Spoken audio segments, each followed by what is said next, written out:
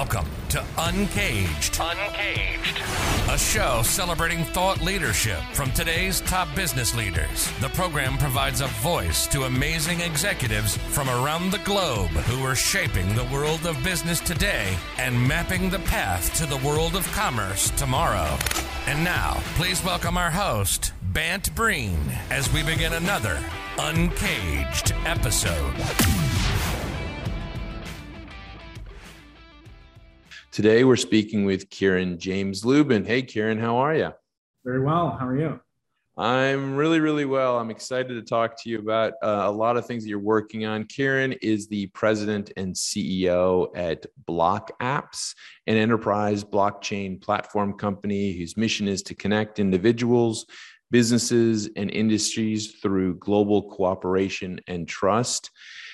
Kieran's done a lot of other amazing stuff. And before we get into Block Apps and go into what you're working on specifically today, let's talk about some of that other stuff. Kieran, tell us a little bit about yourself and your career to date. Yeah, certainly. I'm from New York City, pretty technical person. So I did an undergrad in math, actually played football in undergrad. Together, that was sort of too much. I went to a serious football team. A couple people ended up in the NFL, and wow, up there. I actually did research for a year still at Princeton, and then went on to grad school at Berkeley, starting in 2012. I was also in the math department there. Had a good run at that, passed my qualifying exam, et cetera, but found blockchain actually in the summer right after I passed the qualifying exam. So for those who don't know, at least at Berkeley, a qualifying exam is sort of the last big hurdle you have to do before you just work, do all your research and write to the PhD. It's a 3-hour oral, took several months of prep, very intense. You're on a chalkboard and really smart people ask you questions that you may know the answers to or not.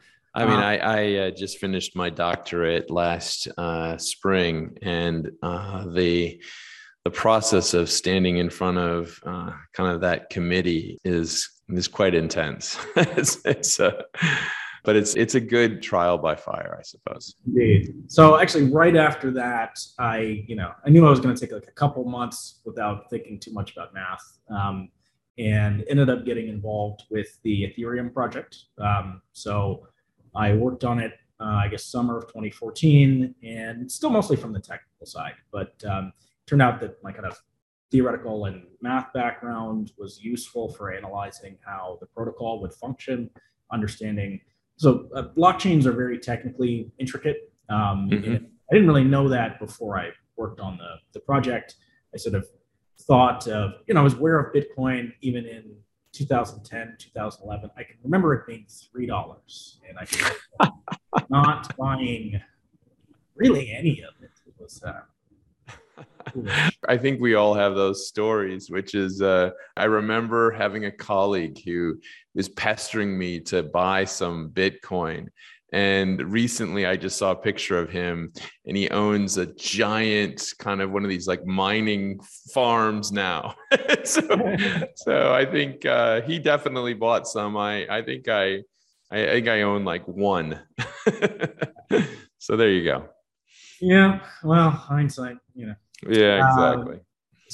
But at the time I didn't really grasp what it was. So, I mean, I guess the interesting thing about Bitcoin and sort of all blockchains is that they present a means of, maintaining a core set of data, a ledger of activity that actually does not require a central counterparty. And that's sort of a central counterparty like a bank or something who's maintaining everyone's accounts, et cetera. And, so I sort of thought that Bitcoin was just some e-money thing. And then when I looked into it, it's actually really hard to do the thing that it did technically. It's sort of a cryptographic miracle that it all works. And, the protocol remains robust to date. Bitcoin, Ethereum, et cetera. There've been plenty of sort of high profile hacks of these systems, but they've all been at the edges, an exchange, a poorly coded smart contract, that sort of thing. But the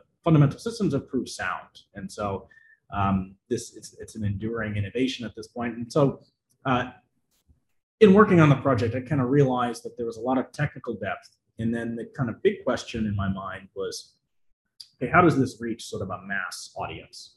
Right. I did a conference in early 2015 with O'Reilly Media. It was like a big San Francisco Fort Mason conference. Yep. And the same week, I did a more academic conference with a bunch of super crypto nerds who were talking about the nitty gritty of the protocols and crypto economics and that sort of thing. And I kind of realized that, so the O'Reilly conference got sort of the mainstream, somewhat businessy audience. Right. Crypto conference had really smart, nerds, kind of anarchist vibe. And I was like, okay, these worlds are going to meet to some degree. Yeah. It's not going to be these people bridging people that want to basically have DeFi take over the world, basically. Yeah. And so that's kind of how we got started, right? So, during this time I was working with our CTO, and we kind of, for technical interest, started building out like our own version of Ethereum, mostly to just deeply understand how it works. And our third co-founder, our chief product officer, Victor Wong, our CTO is James from Wisdyar.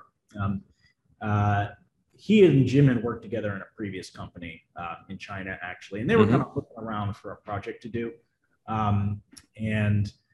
They were kicking around some ideas. Jordan, you may not know, they were like discussing a dating app at some point. It's like, and they're not the right guys to do a dating app. They're, wrong age, very technical, and then the idea kind of came up that, I don't know if Jim didn't even tell Victor what he was working on with me, but, we all came together and realized that this is the opportunity, that blockchain was going to present a big new paradigm kind of along the lines of what the internet did, underpinning, the future of global commerce, if you will. But, we had to figure out how it was going to happen from an adoption perspective. And we kind of, we took a B2B, position very early on. So most people thought that, well, consumers will just kind of, get Bitcoin, get Ether, start using the currencies in their day-to-day lives. And we sort of thought that it would be more like, we'd be a business like Oracle, basically, where all of our banking info, or depending on which bank you use, obviously, but ends up stored in an Oracle database somewhere. But if you asked 100 people on the street, maybe 2 of them know who Oracle actually is, and that it was the infrastructure layer that was the way to get the whole world onto blockchain, if you will, and that you wouldn't really notice. Your day-to-day life would be better, but as a consumer, you wouldn't have that much visibility into the system. So that's kind of how Block Apps was born.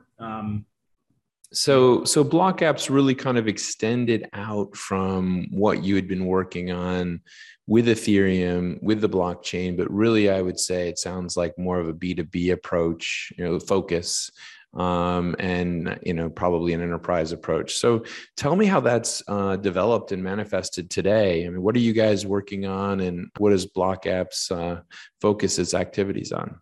Yeah. Great question. So it's gone very well, and we were one of the first, if not the first, sort of enterprise blockchain companies in which sort of the aim would be to have enterprises consume the technology like they do everything else, ERPs, databases, middleware, et cetera, kind of to some degree downplaying the currency aspects. So to date, we still have no customers that are really interested in handling, digital assets of a freely trading nature like Bitcoin, Ether, et cetera. They're focused on operational use cases for their business, supply chain being the most common. And so kind of through the years, we developed sort of areas of where we have really strong demand and a good existing customer base. And we started to kind of hone in on their needs. So one of those in particular is within agribusiness, we have an offering called Trace Harvest. Oh, great. Bayer Crop Science has been a customer of ours for a long time now. And it's really inspired sort of by the work we've done together. Of course, they're a user of Trace Harvest. The challenge is traceability. So right. You're seeing a lot of kind of top-down, so from the consumer, from the regulator, from corporate board level pressure on companies to be sort of more transparent, more sustainable in their operations. And it turns out that it's a big technical challenge to do sustainability and to have more disclosure around, okay, I've received a product as a consumer, what's in it? You have to follow it backwards through the supply chain and maybe a really complicated value chain, especially as businesses have become much more specialized in their focus over the last, let's say, 50 years, right? You don't have really big vertically integrated conglomerates. You have, big corporations have 100,000 vendors, each of which does some tiny function that helps create that overall offering that they end up bringing to the consumer. And so as the value chains have gotten more complicated, there's a lot less, the infrastructure for managing the value chains and having any kind of broader disclosure of all the things that happened to the consumer just does not exist. So in some sense, so in a project like that, how do you guys play a role? Have you essentially created your own kind of blockchain to deliver that, or a variation? How is it functioning? Yeah. That's a great question. So we have our own blockchain platform. So kind of based on our work with Ethereum, that we've extended it for the enterprise use case. So enterprises, they need larger data sets, more transactional throughput, a different data privacy model, things like middleware to help integrate very nicely into the enterprise IT stack. So we've added things like that on top of the protocol. And so we have a platform servicing all of this. So we have the blockchain aspect, but we also work in the industry kind of with its needs specifically. So there are different IT systems serving agribusiness versus, you may need some data that actually applies to the planting and growing activity. And we've worked with Electric Bayer and other similar companies. They've got a product called Climate Field View, which allows the growers to capture all of their planting activity. And that is data input to trace harvest that helps close the loop on the overall traceability. So it's kind of players. We provide the blockchain itself, the network of all the parties that are transacting and sharing data as products move through the supply chain, but also kind of industry specific data models, technical integration, so that it's very relevant to agribusiness, and there's not big steps to go from as you onboard to I think it's a fascinating project that you're outlining. I remembered working with a client, Mondelez, on tracking cocoa bean usage. They're the world's largest chocolate producer. And I think that you're highlighting a challenge that a lot of companies are looking at. It's an opportunity as well, as people really want that complete experience. And so your product fits a perfect role in playing that connective tissue from literally the planting all the way through to the customer experience. And I can imagine that blockchain, that supply chain role plays a huge role in a million other ways. I imagine probably, who knows, maybe you were one of the people that said, hey, General Motors, you might have a microchip shortage coming.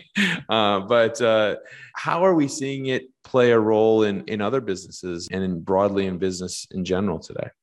Yeah, this is a great question. So, the big commonality of the use case is complex value chain. Typically, physical products are moving across companies, and of course, that applies to lots of different sectors. We've got some going. I can't say much about it, but in defense, for instance, we are working a lot in the oil and gas sector as well. So, very complex operational supply chains there. But the project we've announced recently is with.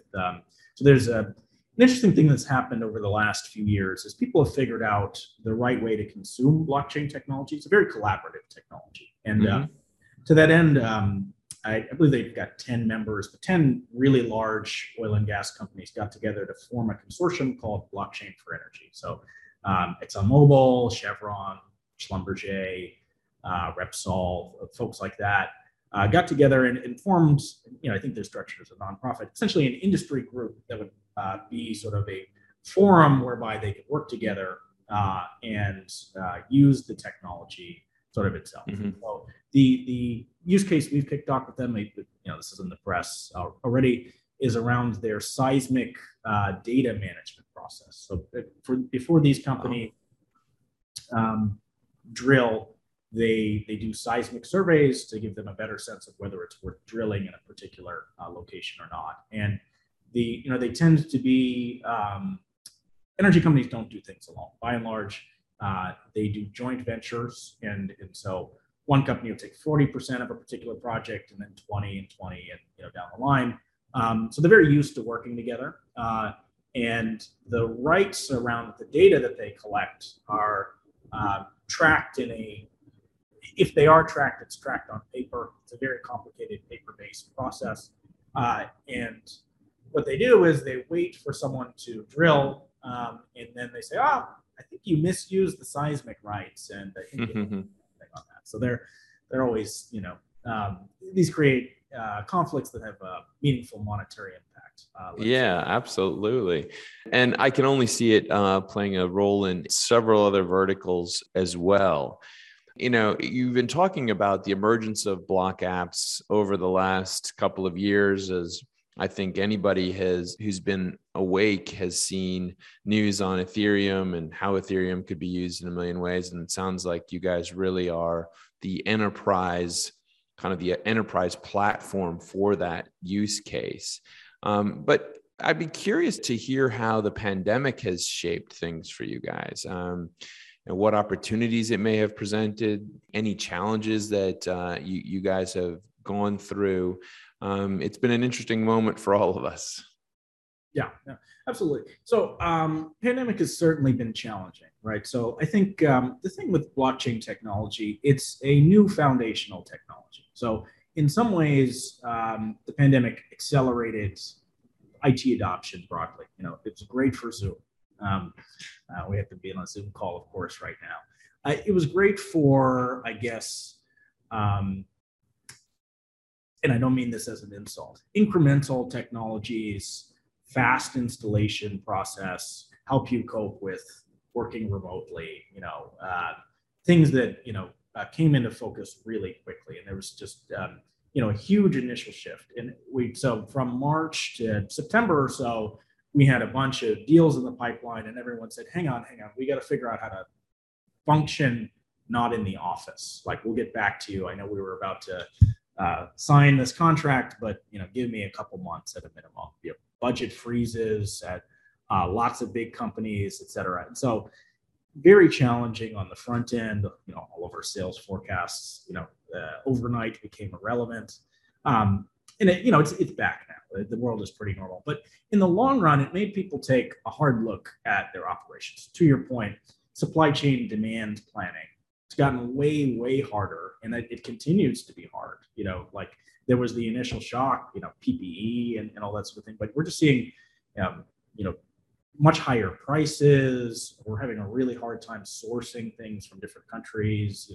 Obviously the just restrictions around cross-border trade have increased. Yeah, I just can imagine right now with all of the residual supply chain issues that we're facing, the product that you offer is crucial for everyone. I can even imagine for all the, the holiday businesses, the companies that kind of make their year end come together in the next couple months. They're probably all trying to figure out, do they have enough product? And it's made people realize they need to collaborate a little more. Like when people have shortages, it's because one of their top tier vendors or maybe a tier 2 vendor had a shortage. And so if you can get a little bit more communication going on further down in the supply chain, you'll be just much able to service that end consumer demand. And there are no systems that I'm aware of that do this well that are not blockchain based, right? People by and large have one hop of visibility, and sometimes people will tell you a little bit about their inventory, et cetera. But it's got to change. We've seen what demand shocks can do, and probably this is not the only time that it's going to happen. So people, again, they're warming to a different architecture at the center of the enterprise that makes it, less of a distinction between what's internal and what's external. Like ERPs very much were built with we know everything, it's vertically integrated, we know all of our operations, we log it in the system perspective. so much now depends on external companies that you need it to at least augment the ERP with a system that makes that collaboration, data sharing, transactional activity tracking just much smoother. Yeah. And so it sounds to me like there was that bumpy moment during the pandemic, but it probably was, strangely enough, a moment where companies actually are having to do the things that perhaps might have been talked about by the one person in the company, the person that was kind of like, hey, we got to do this thing. We got to do this. We got to push in this area. And now it becomes so clear that everyone has to be focused on these efforts. And it really becomes kind of an operational change agent. I mean, this type of activity is going to impact the whole shape of enterprises. I can see that. But I mean, as you think about the next couple of years, where do you see the business evolving? And are there specific verticals that you're going to stay closer to in the short term versus others? Yeah, absolutely. So first, I'll mention that we're a venture-backed business, so high growth expectations, adding people, adding lots of new customers, eventually more investment, all that sort of thing. So it's, fast moving. I think we will stay in a couple key verticals that we've called out. So, in agribusiness, Bayer's the biggest player in their current customer as far as as far as seed businesses go. And we're working on the other really big players to kind of complete the value chain. So blockchains present the opportunity to have kind of fairly complete networks where you've got most, if not all, of the key players in a particular sort of vertical subsegment. So ag is one we're going to just continue putting energy into. The energy sector as well is a focus area. We've got a really good head start there. Great relationships with some of the really big players. They're also, they're under the same types of sustainability pressure that we've been talking about. At the board level, courts are telling them they need to lower their carbon footprint faster, and they have real challenges even computing and attributing it in a complex supply chain setting.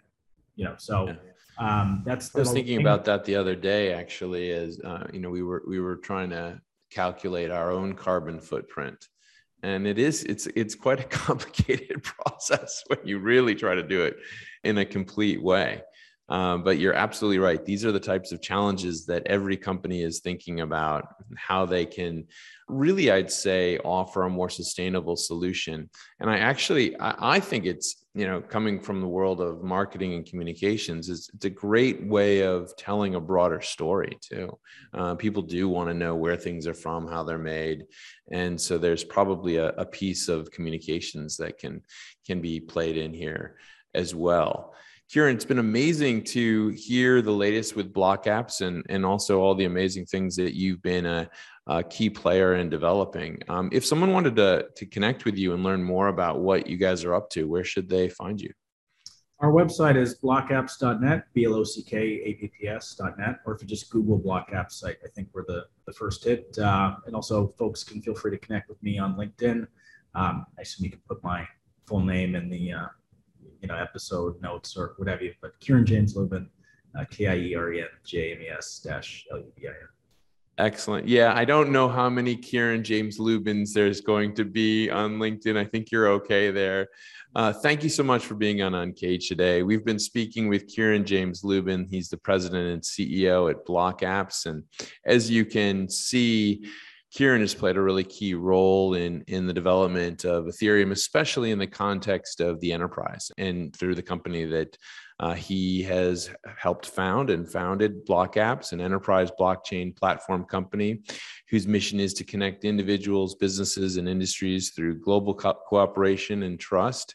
And so anybody who's working in the agriculture business, the oil and gas business, and pretty much I'd say any business that has a solid blockchain, give Kieran a call, and excited to hear how this company continues to develop. Kieran, thanks so much for being on the show.